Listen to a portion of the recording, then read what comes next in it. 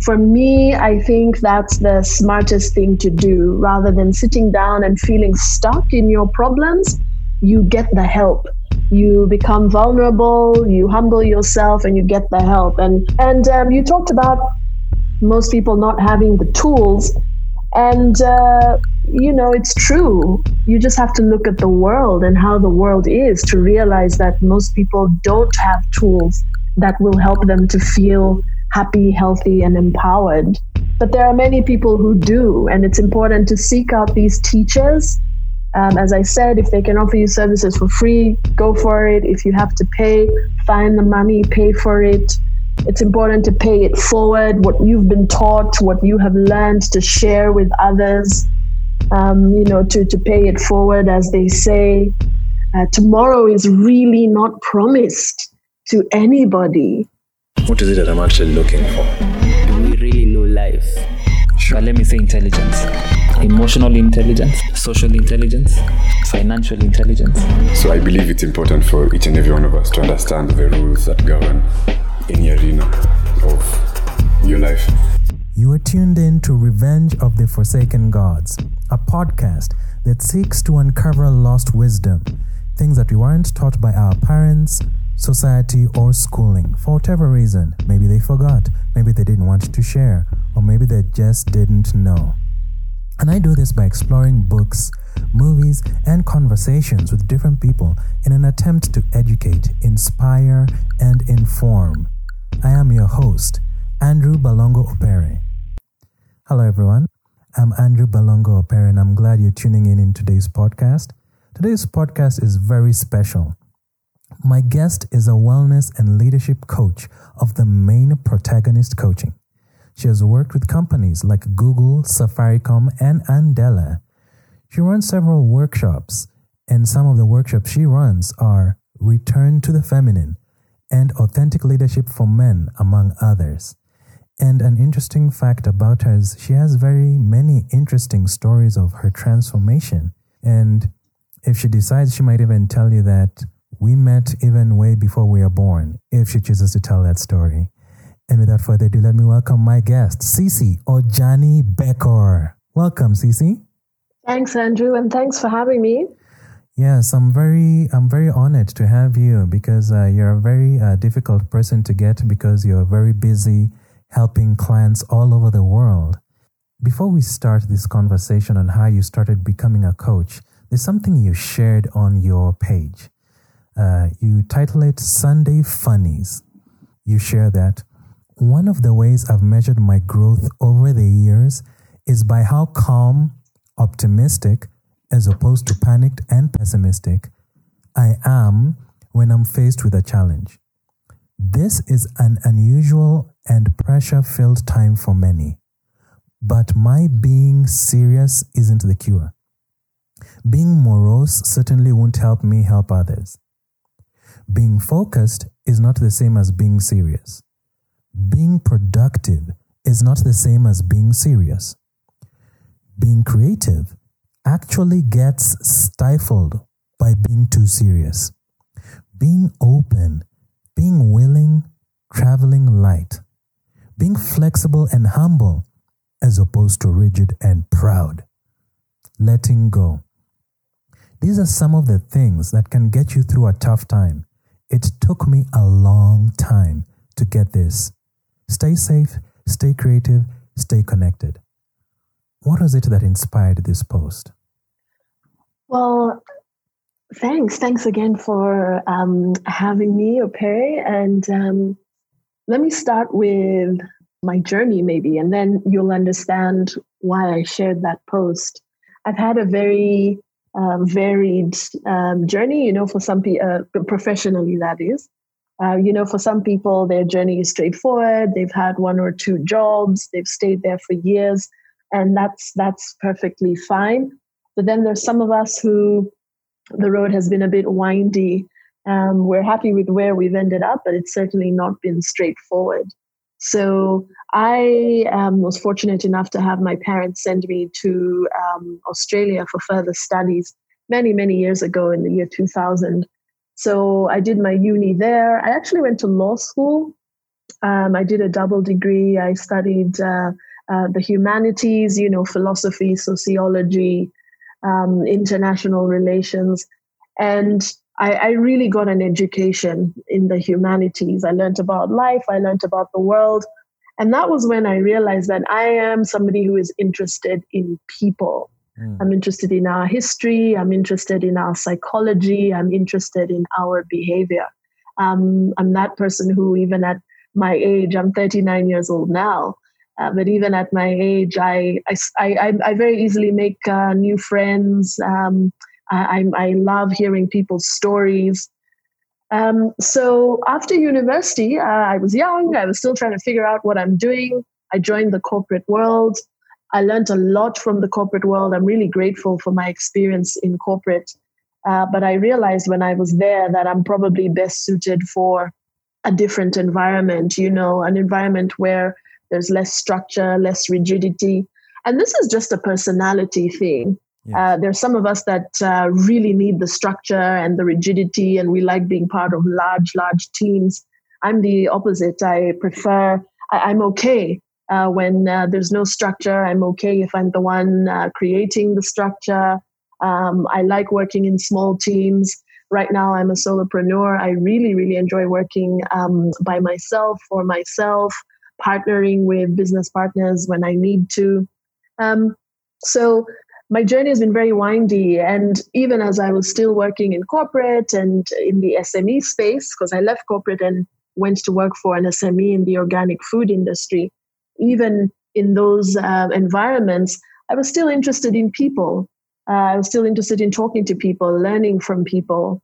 And it's actually funny because when I was in corporate, I attended a training once. So this is in Australia. I attended a training once, and I remember sitting there looking at the trainer and thinking, that's the job I want.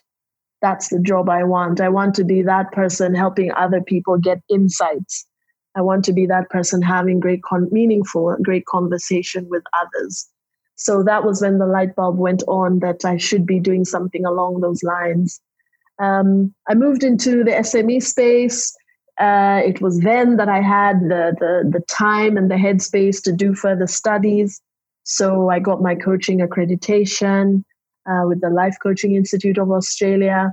And when that was done, 2 years later, I decided to bite the bullet and start my own coaching practice. So I started off coaching Australians in Australia. Then I moved back to Kenya, where I'm from, and continued the coaching work here. And over the years, I have also received a lot of coaching. I got my first coach when I was 28. That was 11 years ago. And coaching has been the singular thing in my life that has really, really just helped me to feel empowered, helped me to stop whining and whinging and blaming other people for my challenges. I got a coach when I started my new business. I got a coach when I was pregnant with my daughter. Every time there's a challenge, my husband and I, when we hit a bumpy ride, a bumpy part in our journey, we speak to psychologists and counselors to help us out.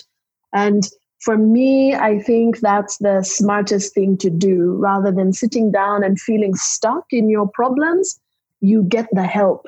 You become vulnerable, you humble yourself, and you get the help. And if you can get the help for free, great. But if you have to pay for the help, go ahead and do that. And so right now, at the time this is being recorded, it's April, the year 2020. COVID-19 virus is a pandemic is going on. We are we're physical distancing, I should say. We are working from home, limiting our movement. And a lot of people are really struggling with that. It has had consequences and repercussions for our personal lives, for our businesses. There are some people who are thriving, and that's really great.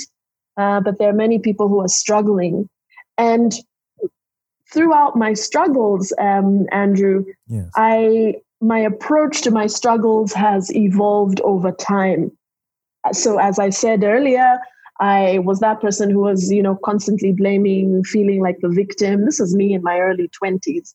And then I got a coach. I became empowered. I believed that, yes, this is great. I'm empowered. I do have some form of influence over how my life goes. But then you get knocked around. So I got knocked around when my dad passed away. My husband's grandfather, when he passed away, I got knocked around.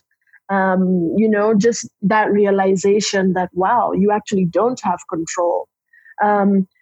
Before I was blessed enough to have my daughter, I had a miscarriage early on in a pregnancy, so that also knocked me around. So those are the things that took me to the next level of personal development, which is learning to surrender and accept and still feel empowered, even though you know at the back of your mind that you don't really have control. And when I did that, when I understood and realized that, Andrew, I was able to laugh more at my problems and to laugh more at difficulties. And it doesn't mean, when you laugh, it doesn't mean that you're not taking things seriously. It doesn't mean that you're in denial. Laughter, for me, laughter is the realization that, wow, isn't life interesting? Look at what's happened.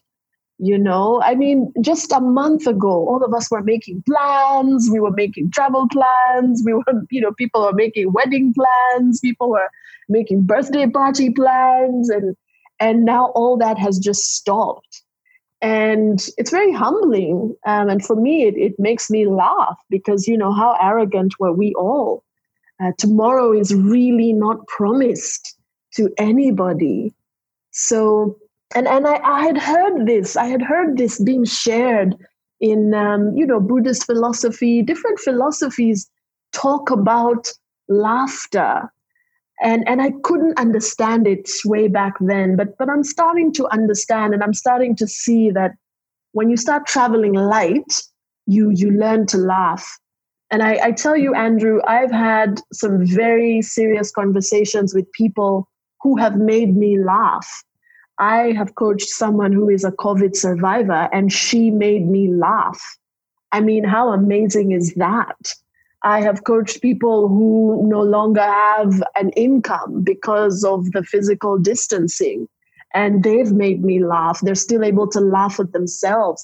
I've had people laugh at themselves after they've got divorced.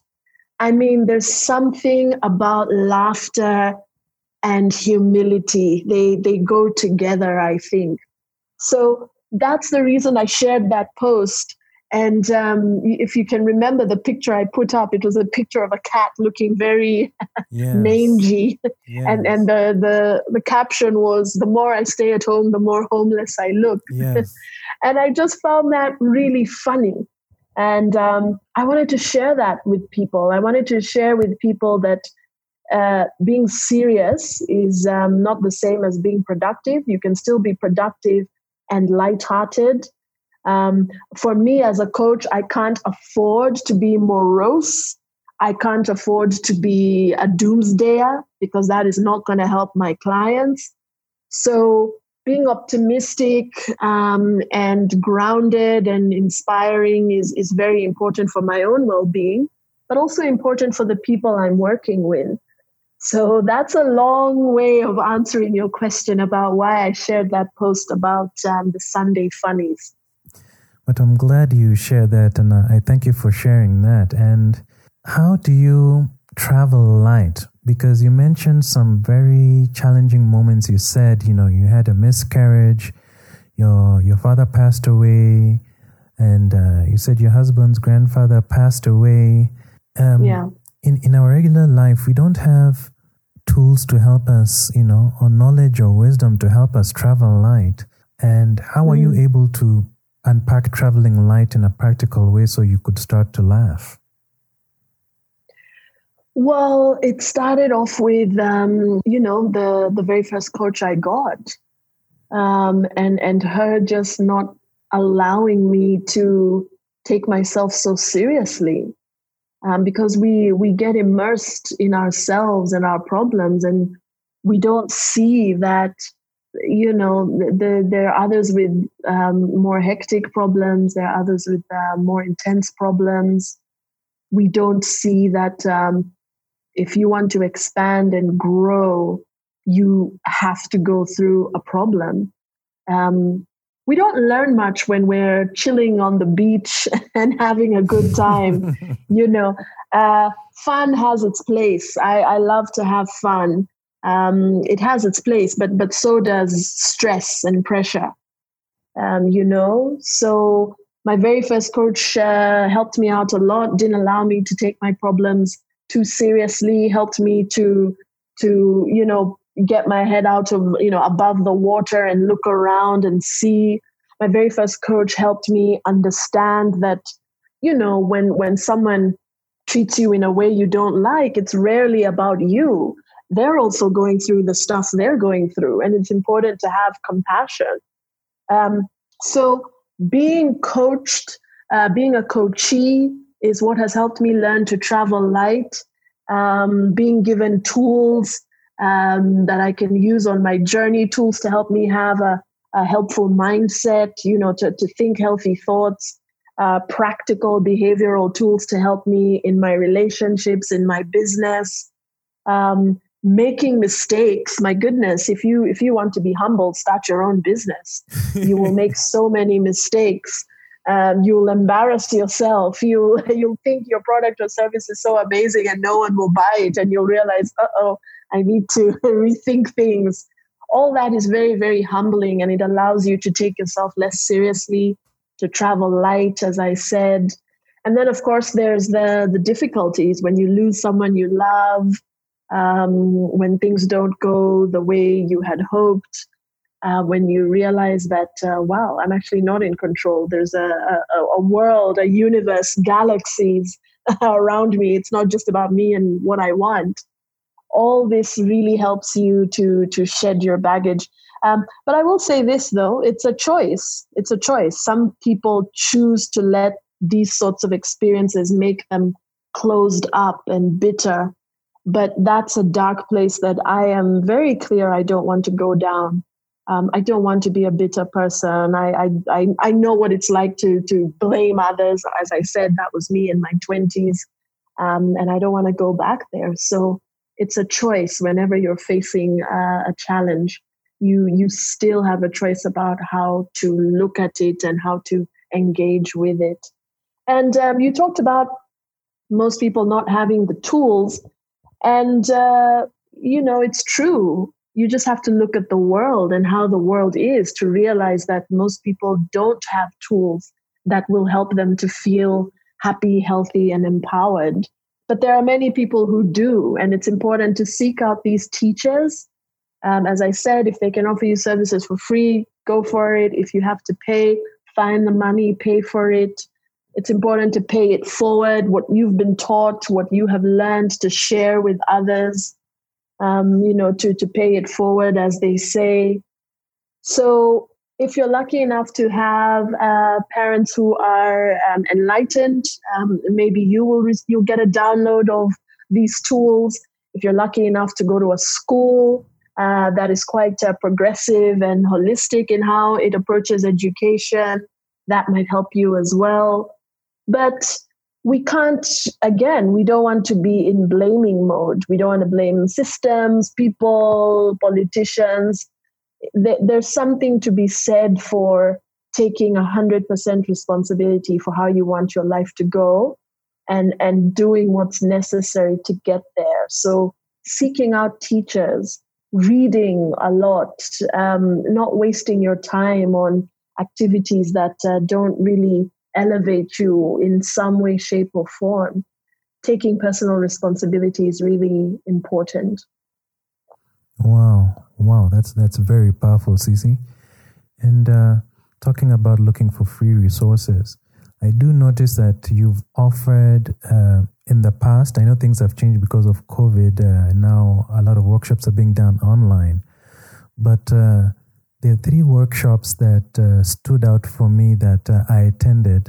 Okay, sorry, 2 workshops I attended, but you've done 3 workshops, which is you've started a workshop for women, which is the return to the feminine.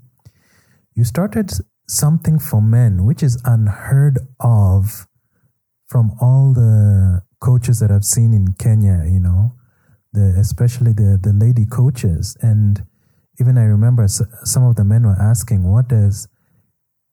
what qualification does she have running a men's workshop?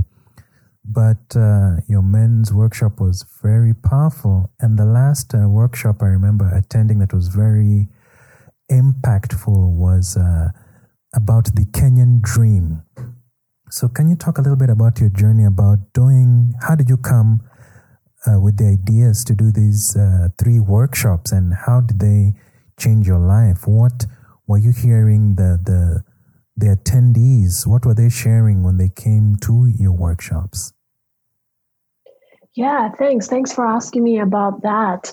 So my approach has been very strategic, and it was something, again, that I was taught by my business coaches, one of my business coaches in Australia, running events as a way of sharing your knowledge, sharing your gift. It's a marketing tool, a way of promoting yourself. And it has worked really well for me because I like, as I said, I'm really interested in people and I like meeting people. So the women's event, I used to start, let's begin from the beginning. I started off running mixed events for men and women on leadership and well-being. But the more I coached women, the more I coached men, the more I realized, this is now in the individual one-on-one sessions, the more I realized that there are certain things that keep coming up in the women's session, and there are certain things that keep coming up in the men's session. So I then decided to split and run a women's only event. And once I started running the women's only event, it did make sense to continue running the mixed event. So I had to split and just create a men's event. And I've really enjoyed, actually, I should say this, it was another business coach, this one in the UK, who he realized that I would do well as a coach for men. So I had been thinking it for a while. I started off coaching only women. I had been thinking about coaching men for a while, and one of these business coaches just said, Sisi, you should think about coaching men too. And who knows, various reasons. I have quite a laid back personality.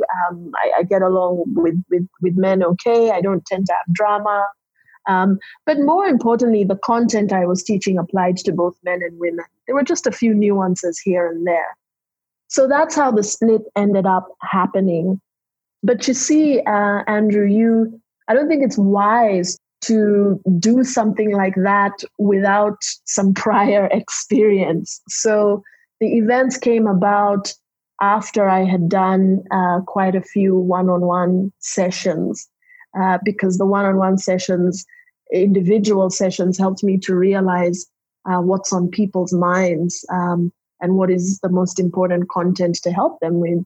And for the sorts of people who come to my events and who come to me for coaching, they are leaders in their organizations. Leadership it's a privilege, it's a blessing, but it's not easy. They need help with that. They need somebody who doesn't have an ulterior motive or another agenda except to just help them succeed.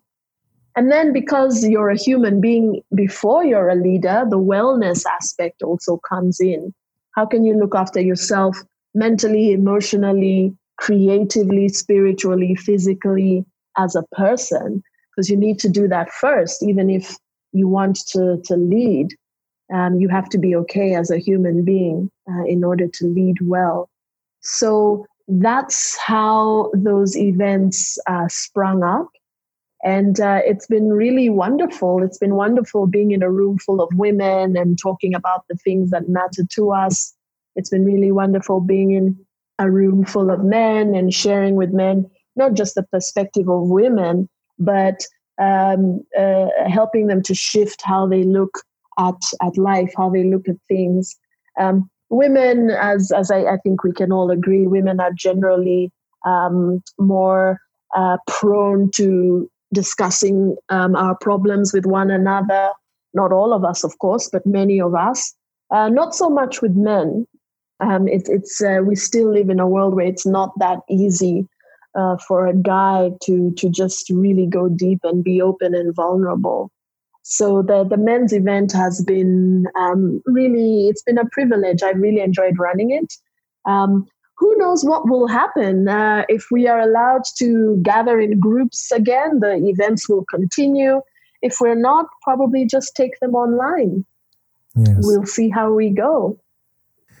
Yes, and maybe would you mind, if you're able to, maybe share like some of, you mentioned leaders have fears, and before they're leaders, they're people first. And I noticed in the men's workshop, you had a session where men shared their fears, and I'm assuming that you also maybe had a session for the women. Maybe would you mind sharing what were the general sentiments what are the things that women are scared of, and what are the things that men were scared of?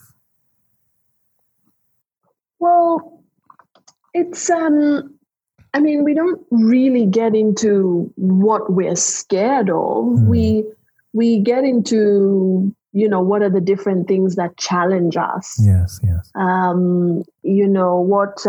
What confuses us? What are we not clear about?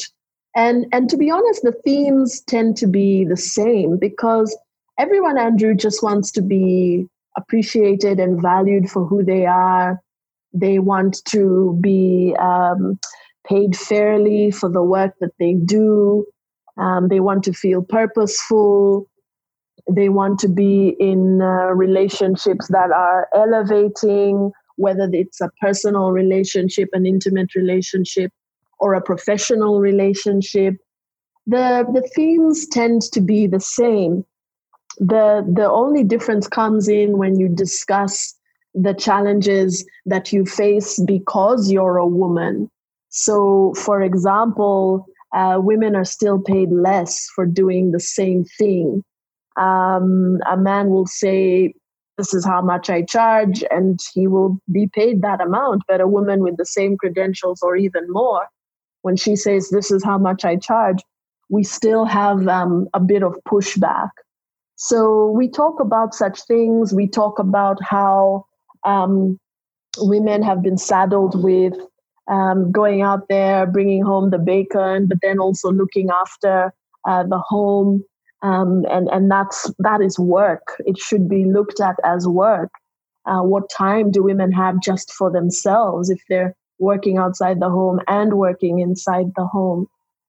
So those are some of the unique things we discuss with women in workshops. Self-love and self-care is so important. The mentality of putting yourself last, women are starting to realize is not very helpful. If your cup is half empty and you're giving and giving, that's how you end up being depleted. And that's also how you get physically unwell, when you're not rested, when you haven't looked after yourself. And for men, of course, there's the pressure of being a what we call a success object. How much money are you making? How big is the car you're driving? And the need to feel connected and bonded to other men in a genuine, real way, rather than just always keeping it superficial, talking about sport, etc., etc. So the conversations are very interesting, very adventurous, but it all comes down to everybody just wants to feel valued. Everybody wants to be respected. Everybody has personal burdens that really frustrate them, and they just want some solutions, some tools, ideas around how to deal with that. Humans are humans, and I have clients overseas. My clients are not just Kenyans, and it's the same themes. There will be a difference for example, between a Kenyan client and a Belgian client, because the Kenyan client is also dealing with politics and all the issues that come with living in Kenya. Now, the Belgian client may not have some of those issues, or the Italian client may not have some of those issues. But on a personal level, I find that the issues are the same. And isn't that fascinating, Andrew? You know, it doesn't matter whether you're Italian, Belgian, or Kenyan. A lot of individual issues are the same across the board. It just tells you that humans are humans. We are the same everywhere we go. Our differences are superficial. Maybe you grew up in a certain culture where they do one thing and they don't do it in another culture. But deep down inside, I find clients are the same. And I run the same coaching program for local clients that I do with overseas clients. And it works for both. That is a very interesting feedback. You know, we normally think that people in other countries, their problems are different from ours. But wow, it's good to learn that, I guess at the fundamental level, we all want the same thing, you know, to be valued, to be loved. And you mentioned something which I find is new vocabulary. I'd like you just to expand a little bit about it. You mentioned about self-love and self-care. What do those really mean? Yeah, good question. What is self-love? What is self-care? A simple way to look at it is treat yourself the way you would treat your best friend. You know, somebody you genuinely care about, somebody who you want to see succeed, somebody who you want to be happy. Treat yourself the way you treat your best friend. You know, if your best friend came to you crying and he or she said, they're so tired, are you the kind of person who's going to say, come on, stop that, just, stop your whining, get on with it? You'd be pretty heartless if you did that. You would listen to your friend. You would comfort them. You might give them some hard truths, but you would be caring. But we find many of us don't treat ourselves that way. We're quite hard on ourselves, and that's not helpful. So treat yourself the way you would treat your best friend who you love and respect and appreciate. Do nice things for yourself. Give yourself permission to start those projects that have always been close to your heart. Give yourself permission to leave a toxic situation, whether it's personal or professional. Say yes to yourself more. You know, Andrew, one of the reasons why so many people are resentful of successful people is because they are not giving themselves permission the same way those successful people are giving themselves permission. You know, give yourself permission to run with that crazy, wild idea. Give yourself permission to rest when you're tired. Give yourself permission to go slow so that you don't burn out. Yeah, it's all about, for me, self-love is all about giving yourself permission and treating yourself well, having a reverence for yourself and your life. Your life is precious. You know, Andrew, when I had the miscarriage, I became so aware of the miracle that is your life. I started looking at myself even more differently. I started looking at my neighbors and just random people on the streets and just thinking to myself, wow, does this person understand that they made it? You know, you've made it this far. It's important to have a certain level of reverence and, deep respect for yourself and your life. And unfortunately, I don't think many people see their lives that way. You're a miracle. You're a walking, talking miracle. Take it from me. And let me tell you, Andrew, a lot of women have lost babies. Miscarriages happen more often than people think. You're precious. You're very, very precious. You made it. You're still here. Thank you for sharing that. You've made me realize how we use that term loosely, the gift of life.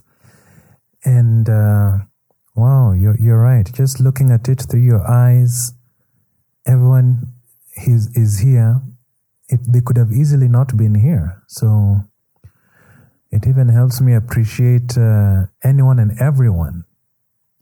So I do thank you for sharing that. I know it must not have been easy, sharing about your miscarriage. I do thank you. Yeah. I shared about it on a platform called Engage, Yes. engage.co.ke.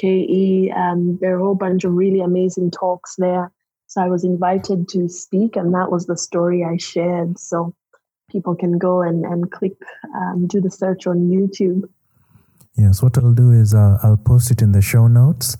So whoever is listening, you please go to my blog after you're done. Listen to this conversation at revengeoftheforsakengods.home.blog, and I'll list all the resources that we've been talking about over here.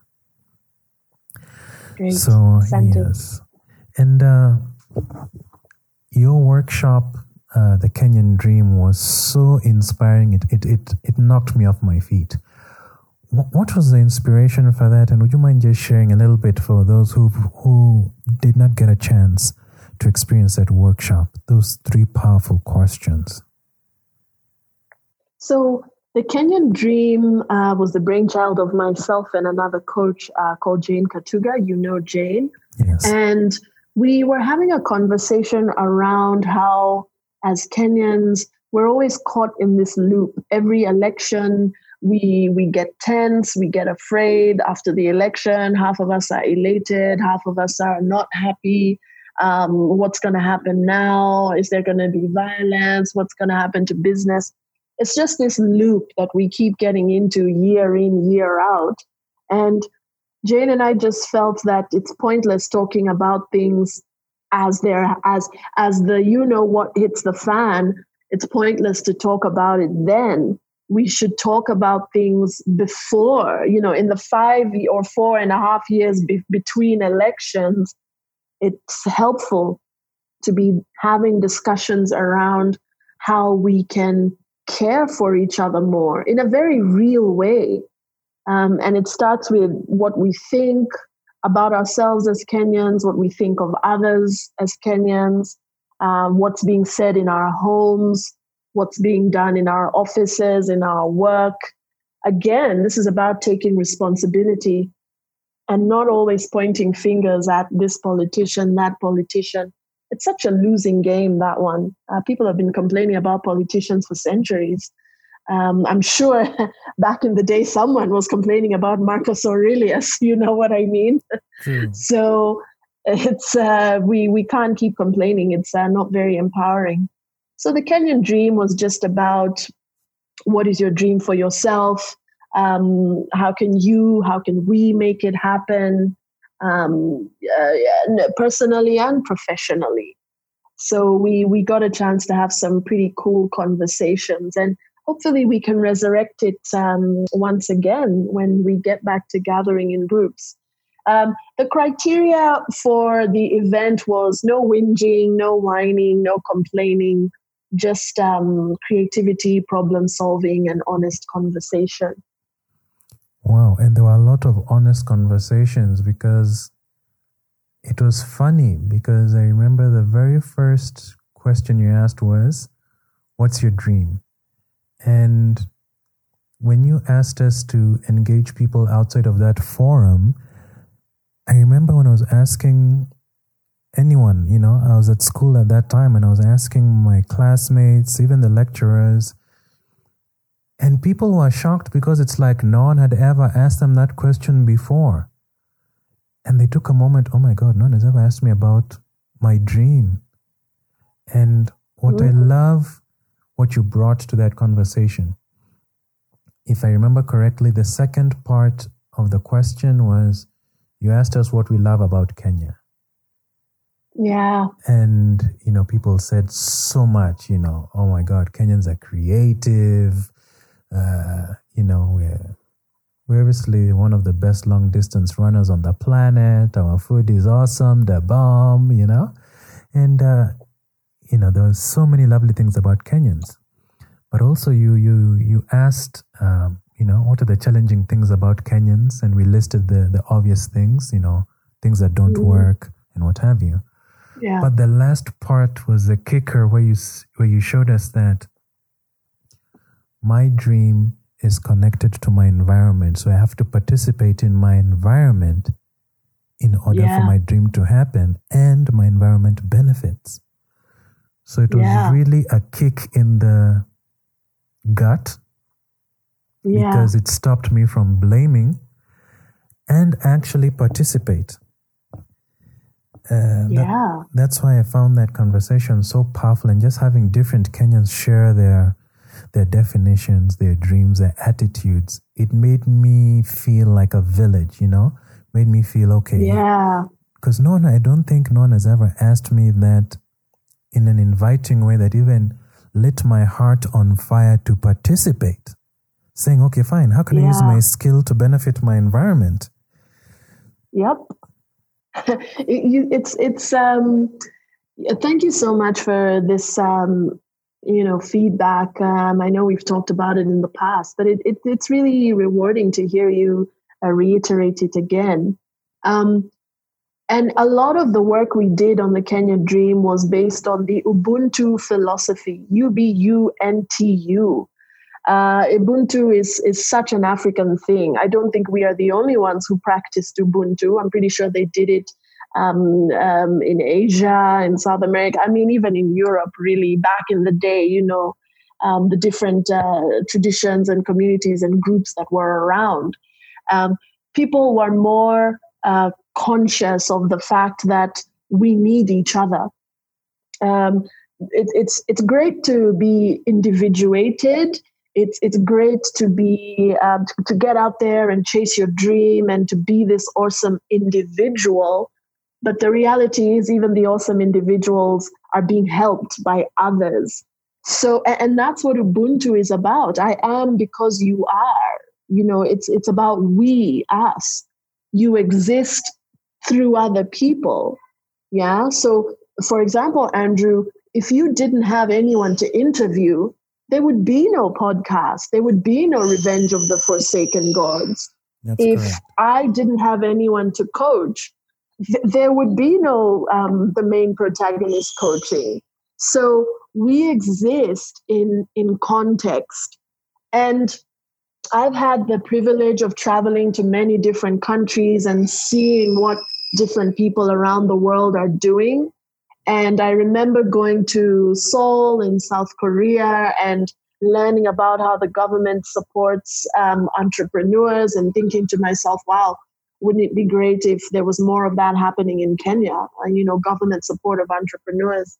Kenyans are very entrepreneurial. It's what I love about us. One of the many things I love about us. I have a client from Italy who told me, he doesn't have to worry about looking after his parents financially because they are now receiving government benefits. And I just remember thinking, wow, lucky you, because majority of Kenyans have to think about, oh, wow, how am I going to help mom and dad when they get older? And you see, those are extra pressures we have. And so that really is what the Kenyan Dream was about. It was about helping people to understand that you've got to be involved. You've got to be engaged. Yeah. If 5 of us are in a fish pond and 3 of us keep messing up the fish pond, that's just silliness because we're all in the fish pond. You know what I mean? Yes. Yeah. And the other 2 who aren't messing up the fish pond, it would be naive of them to say, well, I'm not messing up the fish pond, so I'm good. No, you're not good. We're all in the fish pond. Wow, that's such a powerful participation metaphor. Is important. Yes, indeed. And you mentioned that in your travels to South Korea, the South Korean government helps entrepreneurs. How do they support the entrepreneurs? I don't have all the details, unfortunately. You'd have to maybe do some more research around that. Okay. But you would travel to different suburbs and see all these quirky little businesses.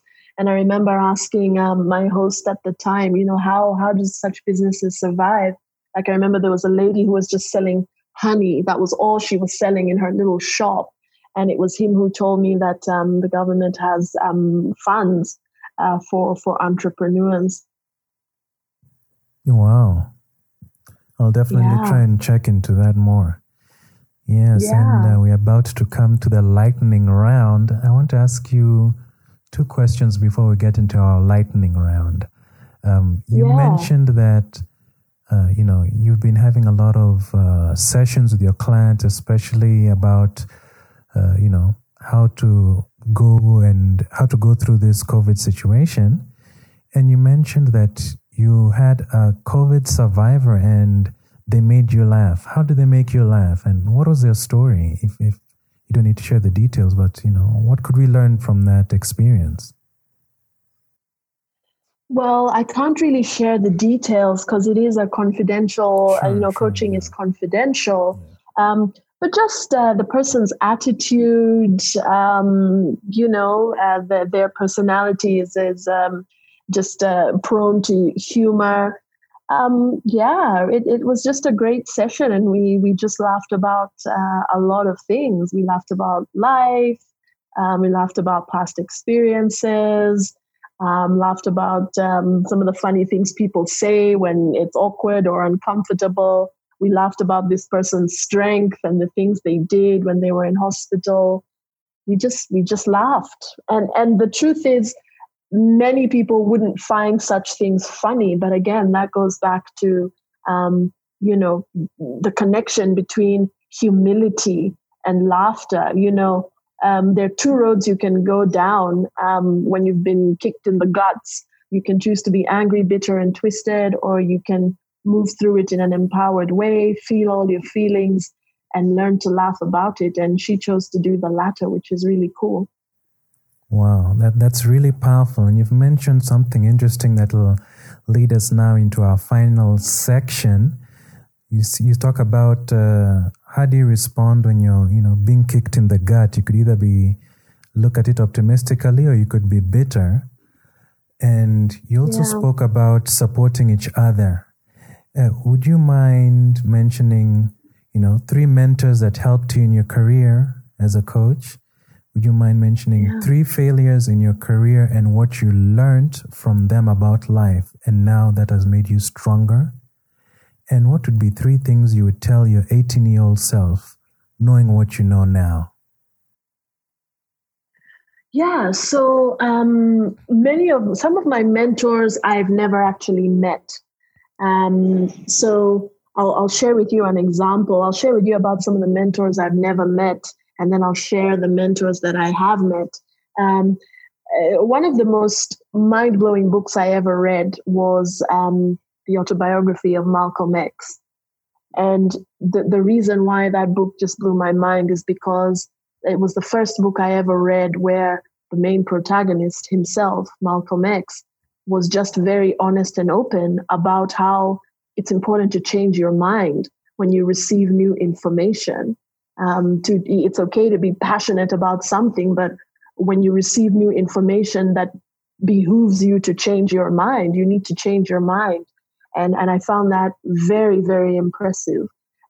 Also, the books by Maya Angelou, I Know Why the Caged Bird Sings. That book has stayed with me because it was also a book where the main protagonist, herself, Maya Angelou, was just honest about her mistakes and unapologetic about them. So those 2 people taught me of how impressive and how helpful it is when you're just honest about your stuff-ups, and you own them and you move on. In terms of face-to-face mentors, my mom is a pretty amazing lady. She the business. She's always running different businesses, and she has started even the most recent business she started, she did when she was, in her 70s. So my mom was is someone who just keeps going and going and going. So I just find that so amazing about her. Just, it wasn't an official mentoring relationship, but I get a lot of my drive, I believe, and my get up and go from my mom. My very first coach, a lady called Margaret. Margaret really helped me a lot with the information that she shared with me. Another mentor was a coach called Kemi. Kemi was my mentor for a brief time in Australia. She taught me a lot about business and, the importance of gratitude. She introduced me to her network of women. So I met a lot of women through her. So I think always having an attitude of wanting to learn will mean that the mentors and teachers come to you officially and unofficially. Yes. All my business coaches have been mentors as well. 3 failures. I mean, you fail a lot when you run a business. I remember my first ever event. You've been to my events, Andrew. Sometimes it's a packed house. But I remember my very first event that I tried to run in Australia, only one person signed up. Wow. And he was a relative of my husband, so it was a PT registration probably. Yeah, so that kept me humble. And it made me realize that, hey, I can think what I'm doing is amazing, but what's most important is what do potential customers and clients really think about this? Am I really serving their needs, or is this just an egotistical thing I'm doing? So remembering to always be of service is something that helps me in my business. When I was younger, I was sure that I would be in corporate for most of my life, but that wasn't to be the case. So I was really humbled when I stopped enjoying my corporate experience, and it happened quite fast. It forced me to stop and really think in my mid-20s, Cece, what do you want to do with your life? What do you want to do every day when you wake up, when you get into a car, a bus, a taxi, or whatever, and you're going to work? What do you want that experience to be about? So that's a quote unquote failure that, it was one of the best things that ever happened to me.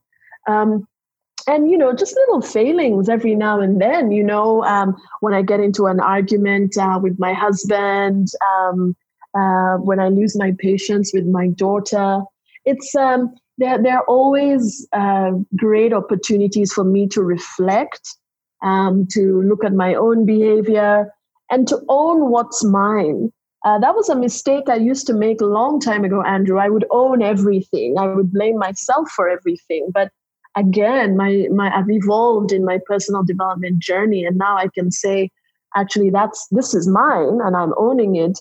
But this is not mine. That's somebody else's thing to deal with. And this happens personally and professionally. With family, with friends. It's important to own what's yours, to apologize when you need to apologize, to correct whenever you need to correct. So I think we fail daily, and it's important to embrace it and laugh at it and grow and learn from it. There's a gentleman called David Kolb, Kolb, who talks about experiential learning. And he basically says, after you've had an experience, any experience, reflect on it. How did it feel? Was it great? Was it not so great? What worked? What didn't work? After you've reflected on it, think about what you want to do differently, what you want to start doing, what you want to stop doing. And after you've thought about it, when you have that experience again, apply the new ideas you've come up with. And then see what the experience is like after that. So I find that a really handy tool to use personally and professionally. 3 things to tell my 18-year-old self. That's a good question. I would say to my 18-year-old self, Cece, there's a grand plan. You need to just experience life. There is a grand plan. There is without doubt an organizing force in the world, in the universe. And, some people call that force God. Some people call it something else. But I've coached atheists as well, Andrew, and even atheists acknowledge that, look, there is some kind of organizing force at play here. So I would tell my 18-year-old self that there's a grand plan. Life is an adventure, and just enjoy and savor each day. I would have told my 18-year-old self to be more compassionate and kind to people, and to realize that everybody's going through some stuff. If you haven't been treated well, it's not necessarily because the person doesn't like you or love you. It's because they're going through their own stuff. And I would certainly say to my 18-year-old self, learn how to forgive.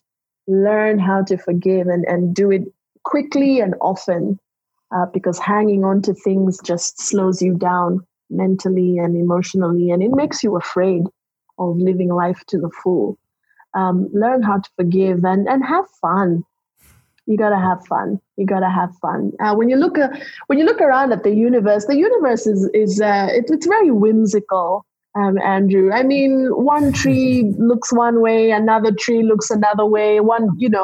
Giraffes, lions, bears. I mean, yes. The diversity and the beauty and the quirkiness and whimsicalness. I don't think the earth takes itself very seriously. It just does what it does, and it does it really well, and it does it in a light-hearted way. But everything gets done, and that's food for thought. Yes, it's interesting you say that. And let's move into the second part of our lightning round. Now, I like having my guests answer 3 movies they like, 3 books, 3 songs. Now, with the 3 books you already mentioned, Malcolm X autobiography and Maya Angelou, I Know Why the Caged Bird Sings. So I guess you can just add one more to that. And 3 movies and 3 songs. It can either be old school or something you're listening to now. Yeah. Another book I highly recommend is After the Ecstasy, The Laundry. After the Ecstasy, The Laundry by Jack Kornfield, Kornfield. It's a fantastic book. Jack Kornfield is an ordained Buddhist monk.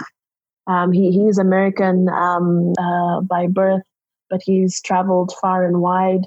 And it's a fantastic book because he shares how even a Buddhist monk like himself and all his colleagues, they still have to live on planet Earth with all its problems and all their personal problems. And he makes a Buddhist monk very human, very accessible, very approachable. And I think it's important for people to know, even those who appear very zen, even those who appear very successful, they're humans and they're going through their own stuff. And the book shares different tools we can apply in our own lives to help us through some of the tough times. And the tough times are designed to make you better. That's a really important thing to remember. Yes. I also read a lot of fiction, though, Andrew. At the moment, I'm reading a series called Empire of the Moguls, which is a fascinating account of the Moguls from of the past, who they existed in present day India, I think Pakistan, Afghanistan, Turkey, all those sorts of places. Yes. So that's the Mughal Empire. I don't remember learning about it in school, so I'm really enjoying learning about those guys and their adventures. The Taj Mahal is an example of Mughal inspired architecture. So it's pretty cool. I enjoy watching stand-up comedy. In terms of movies, the classic Matrix. The Matrix is and always will be a classic for me. So many messages, overt and covert, in that movie. You can still watch it again today and learn something new. But also it was just aesthetically very pleasing. Another movie which I found amazing was Scent of a Woman with Al Pacino, where he plays a blind former military officer. And I think his acting was just remarkable. I think he won the Oscar for that, actually. Was it the one where there's a scene close to the end where he stands up for a boy in a boys' school and he gives this speech? Or that's a different Al Pacino movie. It's the one where he was blind and he was being looked after. Yes. By the young guy. I've just forgotten the actor's name now. But it was a brilliant example of getting excellent in the work that you do. Because Al Pacino is not blind, but he played a blind guy. Yeah. And he didn't have shades on. It's very easy. I imagine it would be easier to play a blind man if you had shades on. But throughout the entire movie, he didn't have his shades on. So for me, and I watched that movie when I was very young, and I was very moved by the performances. And I just thought, wow, this is what it looks like when you've mastered your craft and when you're really good at what you do. So it's very inspiring. I'm really enjoying the shift that movies have taken now. Of course, I loved Black Panther. But I didn't just love Black Panther because it had dark-skinned people in it. I loved Black Panther because it was a successful action flick that didn't have gratuitous violence or nudity. And that tells you something about the world, Andrew. It really does, because for a very long time, Hollywood has been saying, no, we're giving you what you want. But there was no gratuitous nudity or violence in that film, and it grossed so much money. So that tells you something about what people want. People just want a good movie. You don't have to throw in a naked woman in there or some, gory murder scene to get people's attention. In coaching, we say to people, be very careful what you're watching and what you're reading, because that will influence your beliefs about the world. So you want to keep it healthy. So those are some examples of movies that I really love. There's so many more I could mention. In terms of songs, wow, my playlist is very varied. I am listening to Gurumul, Gurrumul. Gurumul is an Australian. He's also blind as well. An Australian Aboriginal singer, vocalist, guitarist.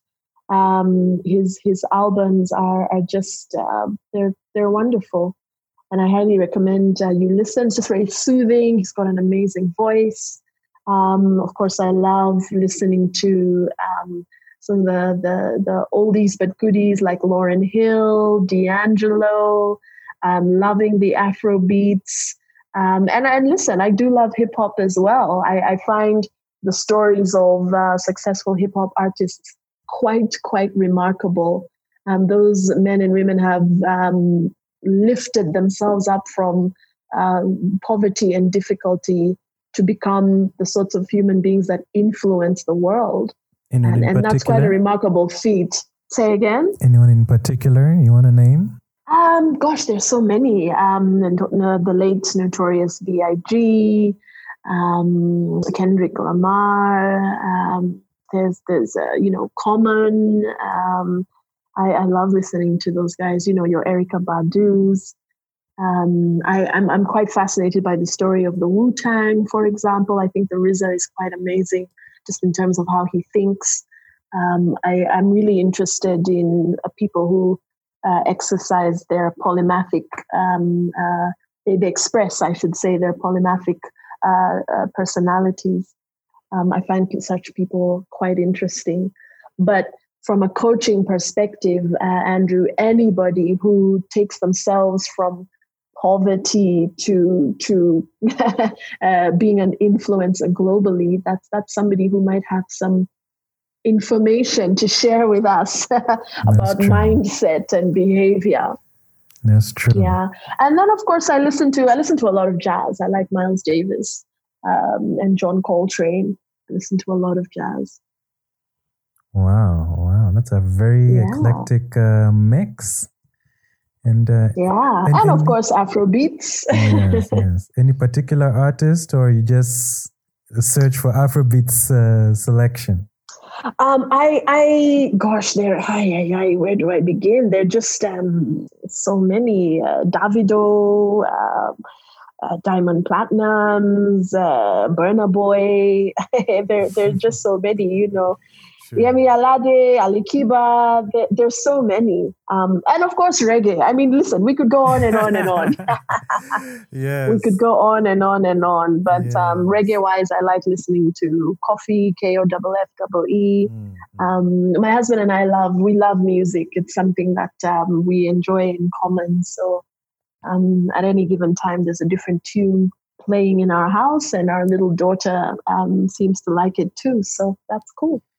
Yes. And now, with the name, how did you come up with the name, The Main Protagonist? That's a great question, and thanks for asking. The Main Protagonist is the name given to the lead character. It's another way of saying the lead character in a story, be it a movie, be it a book. And I selected that name because I value creativity. Not just in the fine arts, but also creative thinking. And I just want people to know that you are the main protagonist in the story of your life. Take the lead role. And I'll share with you an interesting story, Andrew. In the early days of my business, an Australian lady came up to me and said, this was after an event. And she said, the name of your business really got me thinking. And I said, what were you thinking about? And she said, I've been the sidekick for too long. Whoa. It's time for me to be the main protagonist in my own life. And that was the day I said, yep, we are sticking with this name. It's a mouthful, themainprotagonist.com. But what that lady said to me that day, Andrew, it has stayed with me. I mean, this happened many years ago. She said she's been the sidekick for too long. She's always the person helping the main protagonist with their projects. She's afraid of starting her own things. She's always the helper, always the bridesmaid, never the bride. And I'm happy to say this lady, we stayed in touch later, and she did start her own thing. She did start her own projects and her own businesses. So I mean, it's powerful to think about it that way. You're the lead character in your own life, and never forget that. That is so very powerful. And, with a name like that, we have to finish it off this way. Then who are your 3 favorite heroes, 3 favorite villains, and 3 favorite stories? You mean just... Across apart from the books and movies I've mentioned? Yeah, across the board, Specific heroes, villains, and stories. Well, I'll be honest with you, I don't have 3. I just have one of each. Okay, sure. My favorite superhero is Batman, and I'll tell you why. It's because Bruce Wayne doesn't really have any superpowers. He's just a regular dude who has used the power of his mind and his physicality to do some interesting things with his life. And I think a lot of people forget that. A lot of people forget that Batman doesn't actually have superpowers. So I really appreciate that about him. And my favorite villain is his arch nemesis, the Joker. The Joker from the comic books, not the Joker from the movies. The Joker from the comic books is such a fascinating character from a psychological perspective, because Batman and the Joker are 2 sides of the same coin. Everybody has a superhero and a supervillain within them. And depending on the choices you make, you're either being one or the other. But quite apart from that, I just love the Joker's sense of humor. So how is a Joker opposite to Batman? I thought there were two different kinds of people, but you're saying that they're two sides of the same coin? Yeah. How so? Well, ask yourself this question: why doesn't the Joker ever get eliminated? He just keeps coming back,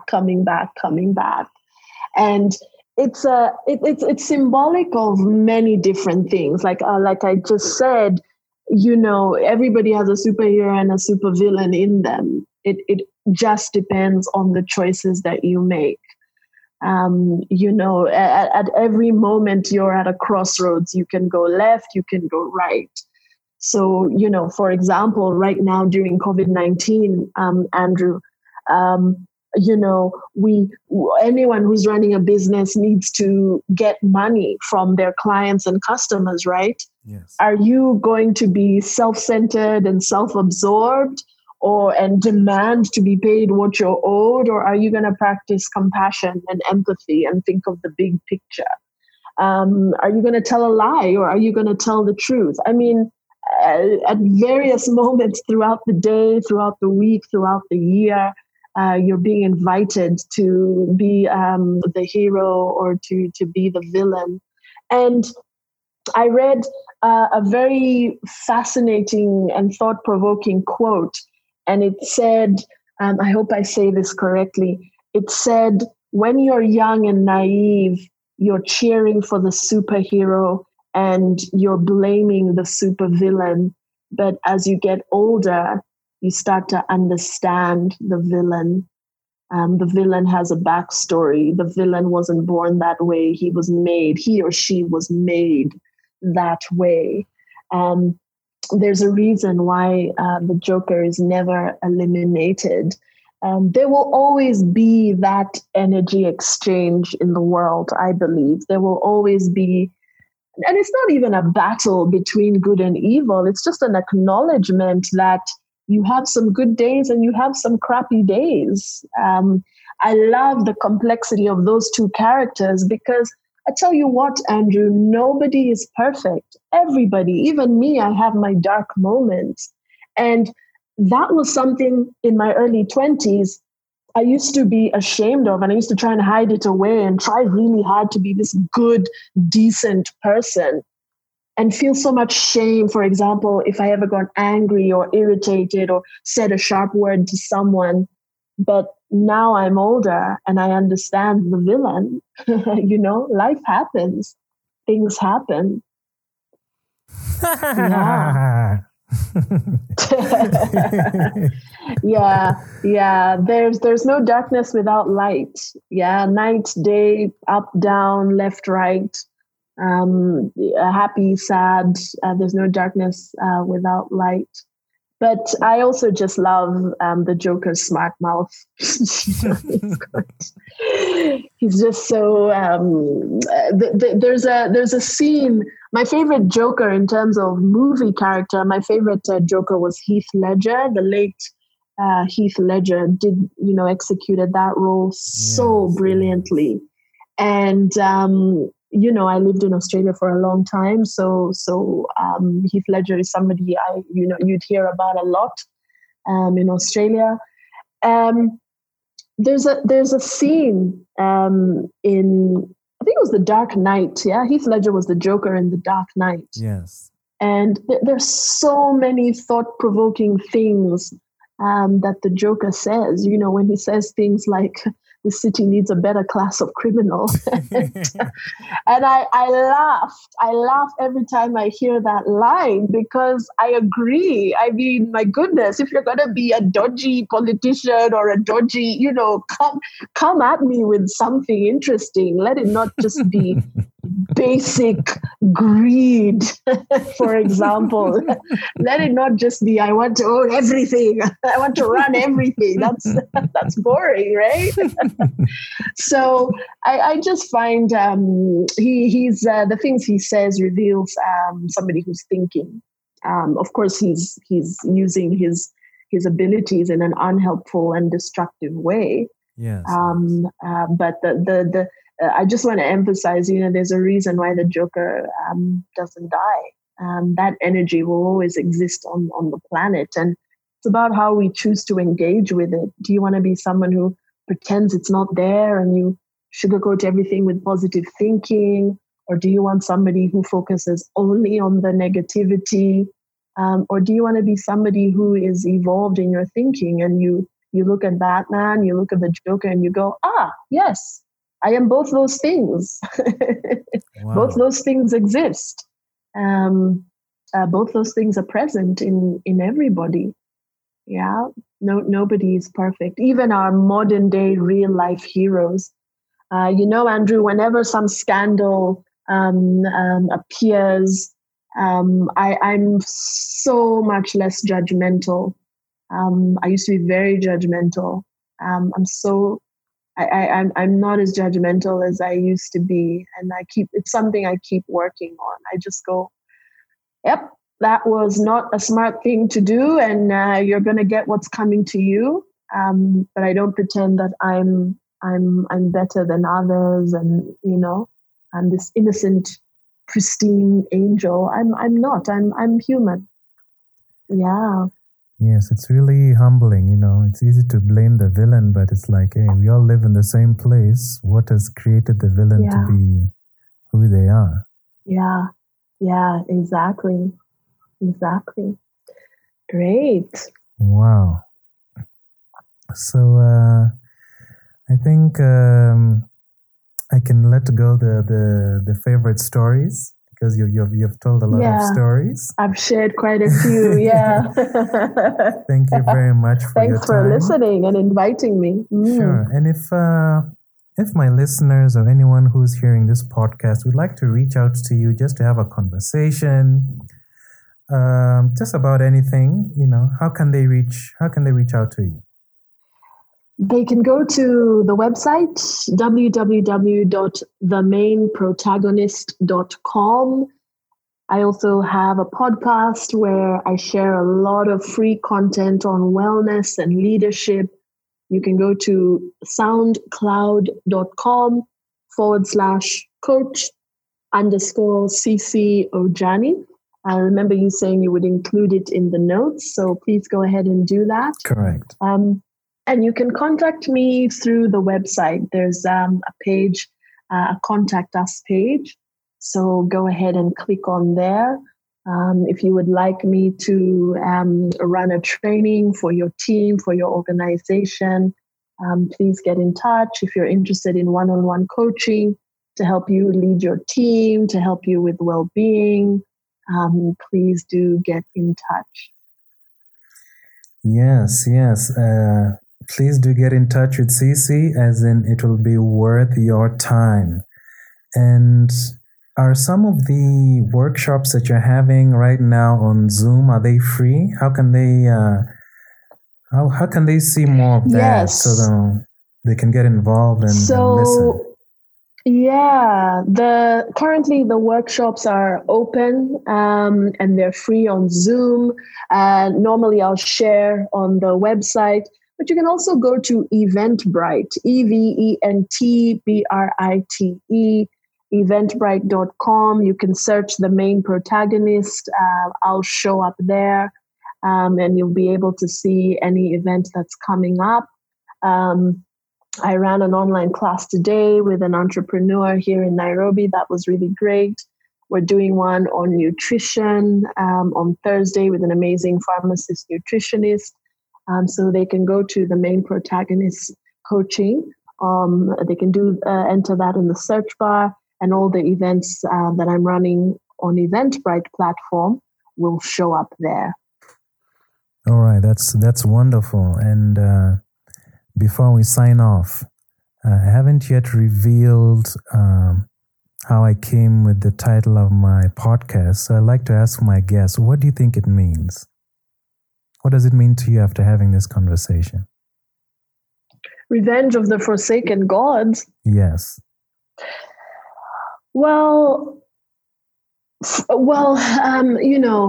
gods, this idea of gods and goddesses are used in mythology. And mythology is a really beautiful, complex way of teaching people. If before writing, before we were writing books and all of this, we were telling stories to help people learn. And so anytime there was a lesson to learn, you would share a story, but a story needs to be interesting in order for people to listen to it. The story needs to be interesting. So it's important to talk about, gods, goddesses, main protagonists, and all these sorts of things, the hero, the villain. So for example, in the story of Narcissus, the word narcissism, there's a god called Narcissus who he fell in love with his own reflection, and that led to all sorts of problems. So the lesson there is, don't be self-absorbed, don't be narcissistic. I think there are many gods that have been forgotten and forsaken, and by gods I just mean ways of behaving, ways of thinking, and mythology is very helpful. And there are different mythologies from different parts of the world. Doing your research and finding different stories / myths will give you an idea about what our ancestors felt was important enough to teach and capture in the form of a story. And I think a lot of those forsaken ways of being, forgotten ways of being, are starting to come back. This is their revenge for being forgotten. That's what I think Revenge of the Forsaken Gods means, but I could be completely wrong. I like that. I like that attempt. And like every good story, this has to come to an end. Thank you very much. Yes, thank you for having me. Thank you very much. And if you have liked this conversation, please like, subscribe. I will be posting this up on YouTube, on Anchor FM, or any place where you listen to your podcasts. I'm on Apple Podcasts, Google Podcasts, Stitcher, Spotify, and the rest. And please do give us feedback. You can share what works, what I could improve on. But if you're going to share that, please do share one thing that you've learned as a result of this conversation and what you can apply to your life, so that you can let me know if I have achieved my goal of giving you an inspiring educational experience, an informational experience. You can do that by sending me a voice message or a voice note. And this can be found in the description wherever you have listened to this podcast, either on YouTube or any of your preferred podcast platforms. I shall also be providing small clips of the whole conversation if you're not able to listen to the full conversation now, and these shall be also available on YouTube. Thank you for listening to Revenge of the Forsaken Gods, and I will see you next week. Thank you for tuning in. Bye-bye.